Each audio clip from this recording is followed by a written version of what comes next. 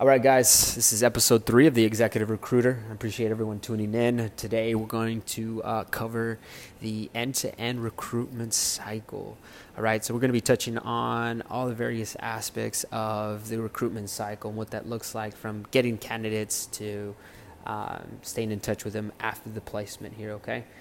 So we're going to go ahead and cover that, and typically there's usually a song or a break or a tune-in song at this point, but we're just not there yet in our podcast, so we're just going to dive right in and touch on some of these points here, okay? So all right, so first and foremost, what I want to just kind of lay out, if you're just tuning in and you haven't heard any of the previous episodes, which is fine because they're all beta episodes, if you will, kind of just testing the ground and really trying to refine the process, refine my thoughts, and really see where this executive recruiter podcast is going. So I believe, I've got a good structure in place so far to kind of take us day by day for the next couple of days, at the very least. And then hopefully we can start bringing in some account managers to kind of get their input, and then maybe some other recruiters who've been doing this for a while.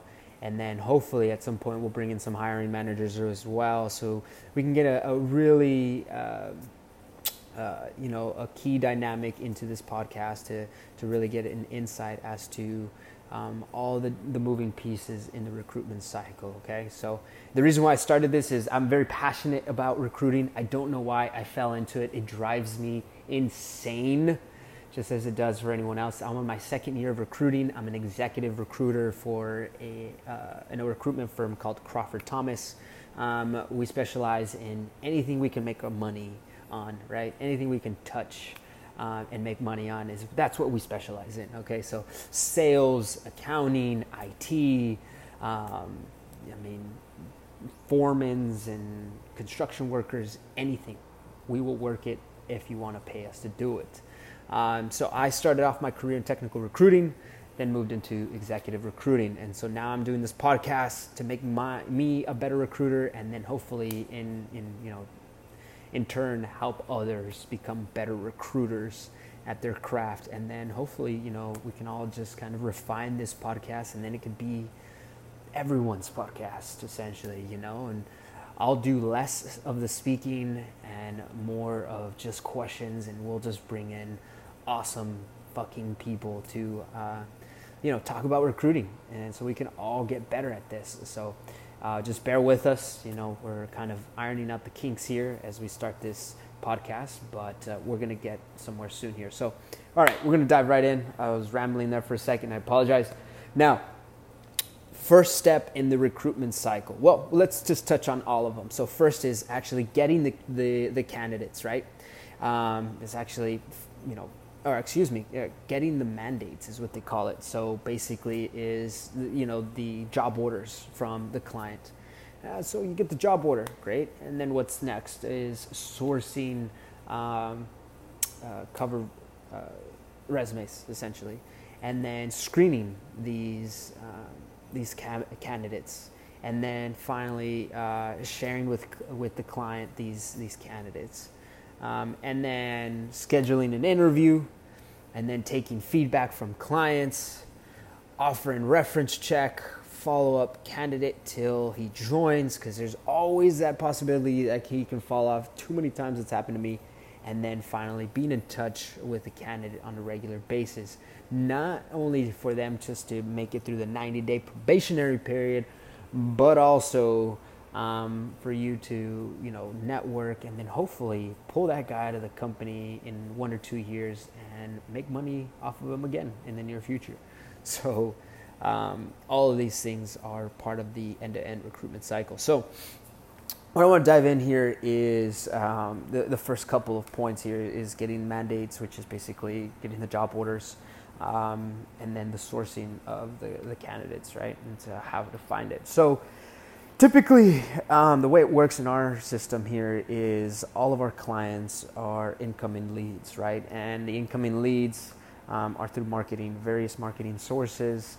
And what we do here is we actually do a background check on each of the companies that come in, because there's a lot of big and small companies that come in, and some of these companies aren't legitimate companies. There might just be mom and pop shops, or some kid in a basement who made a few $1,000 and now he thinks he's in business and wants to employ people. So typically what our company does here is they do a background check or a credit check, essentially, just to ensure that the company pays its bills on time and is a legitimate company, right? So we don't waste our times as recruiters, because we don't get paid until the candidates last for 90 days, and then at that point we're in the clear.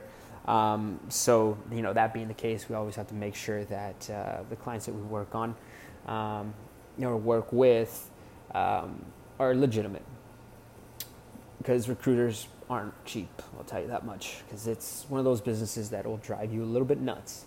So essentially what happens first and foremost is you get a client that comes in, and then the client comes in and says, hey, we got a job. Let's say it's an accounting manager position with a accounting firm based out of San Antonio, Texas.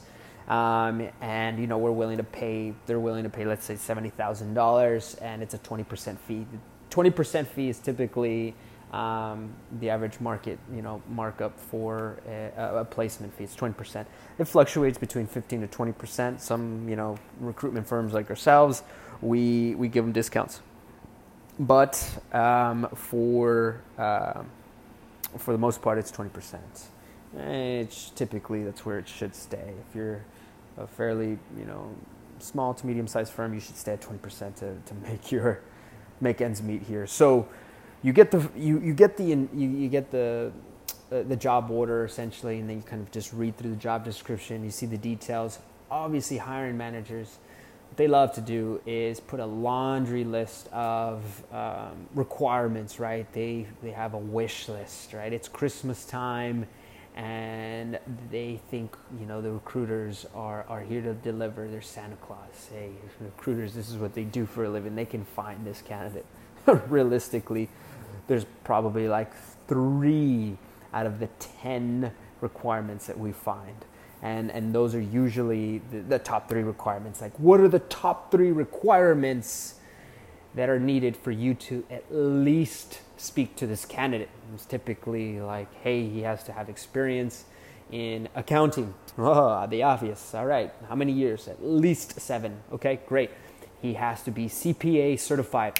Boom. Okay, second requirement. As long as he's CPA certified, at least 7 years of experience. Great. And then what else? He has to be coming from one of the top 5 accounting firms. All right. Well, that's fine. That makes it easy. Line that. If we've got those bare minimum requirements, then we've got a shot. So we've got that. All right. The location. All right. Okay. So we've got a $70,000 base salary, which is fairly decent for an accounting manager in this market. But a little bit difficult if you're trying to get them from the top 5 accounting firms in the nation. But that's why we're recruiters. We don't just find candidates. We sell them the job. We tell them why. Sell them all the key points, right? So essentially, you got to understand the job. The more important thing about this is understanding the company, because that's the selling point at the end of the day, right? You have to sell the company to the candidate. Most of these candidates, mind you, I think the unemployment rate right now in the United States is like somewhere below 3%. It's like the lowest it's been in decades. So recruiting candidates is not easy these days, simply because everyone's hiring and everyone's paying, everyone's making money. We're just in a booming market, right? So it's not easy. So what you want to do first and foremost when you get a new job order is you want to understand the company and understand the dynamics. What are their key selling points? What do they offer? Now, mind you, they're not Google, they're not LinkedIn, they're not Facebook, so they're not going to offer free lunch and, insane benefits with crazy sign-on, $10,000 bonuses and all these crazy things. So you have to think, what do they offer in terms of the job duties? Maybe they might offer some flexibility, or they might offer, I don't know, let's say you get to, wear jeans on Fridays. Who knows? That could be a key selling point, because accounting individuals wear like suit and ties all day, every day. So, that being the case, you have to understand the key dynamic. Not to mention, you need to look at their pictures online and see the types of people that actually work there. Because remember, the number one thing that, a candidate, or a client is going to be looking for, other than the job requirements, is, do they fit culturally? And sexism, racism, and looks all aside, at the end of the day, are they going to get along with these people? Can they be friends with their colleagues? Or are they just going to be on a different planet? Just kind of like, hey, some surfer dude that went, to the account management side, and he's just kind of got this like really laid back, like feel about him, really long hair. Not to say that's bad or anything, but typically doesn't fit the accounting manager profile, right? So that being said, you have to really understand the individual as a person and as a culture, in order for you to have, a winning shot at getting someone in and hired. So understanding the key dynamics, what types of people are these, are these individuals? What makes them tick? You can see, are they, are they diversified individuals, or everyone's an equal opportunity employer, let's be honest. But at the end of the day, there is still a culture. There's a type of personality that fits well. And if it wasn't about culture, then everyone would be hired at any point, at any time. But the smaller the office, the smaller the company, the more important it is to have culture. And then the bigger it gets, then it starts to get diversified in all kinds of ways. So I'm not here to talk about equal opportunity and the different dynamics into that. So, that's all aside. I'm not trying to, disregard any of that. So please, don't think I'm going down that route. I'm simply saying it's culture. Do they have the right personality type?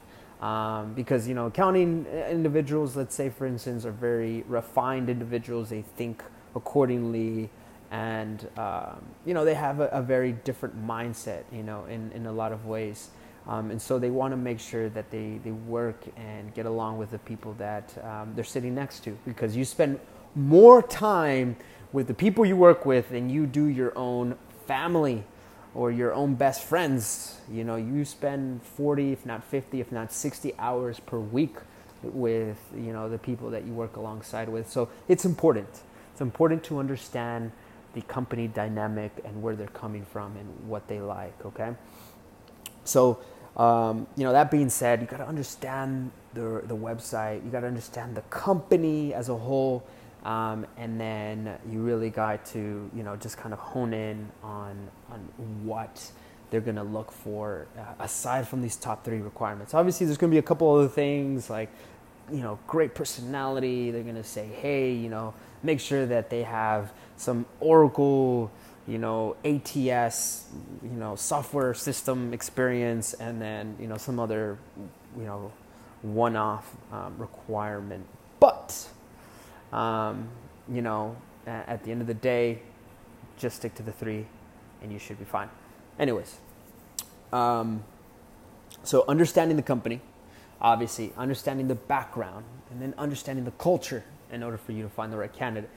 I've seen it too many times before, and I've only done this for 2 years, mind you, is that I find the perfect candidate, top 3 requirements, and some with a couple other requirements that they had on there.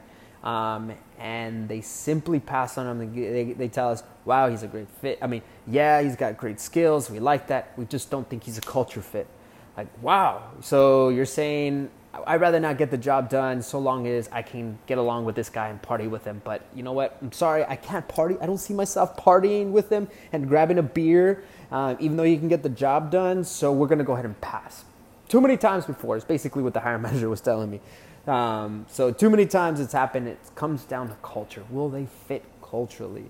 And so, it's a huge thing to always, think about before you even dive into sourcing, because you can find the perfect candidate, and you must understand that even if you find them, you're still going to submit them. You're still going to submit somebody even if you don't feel they're a culture fit.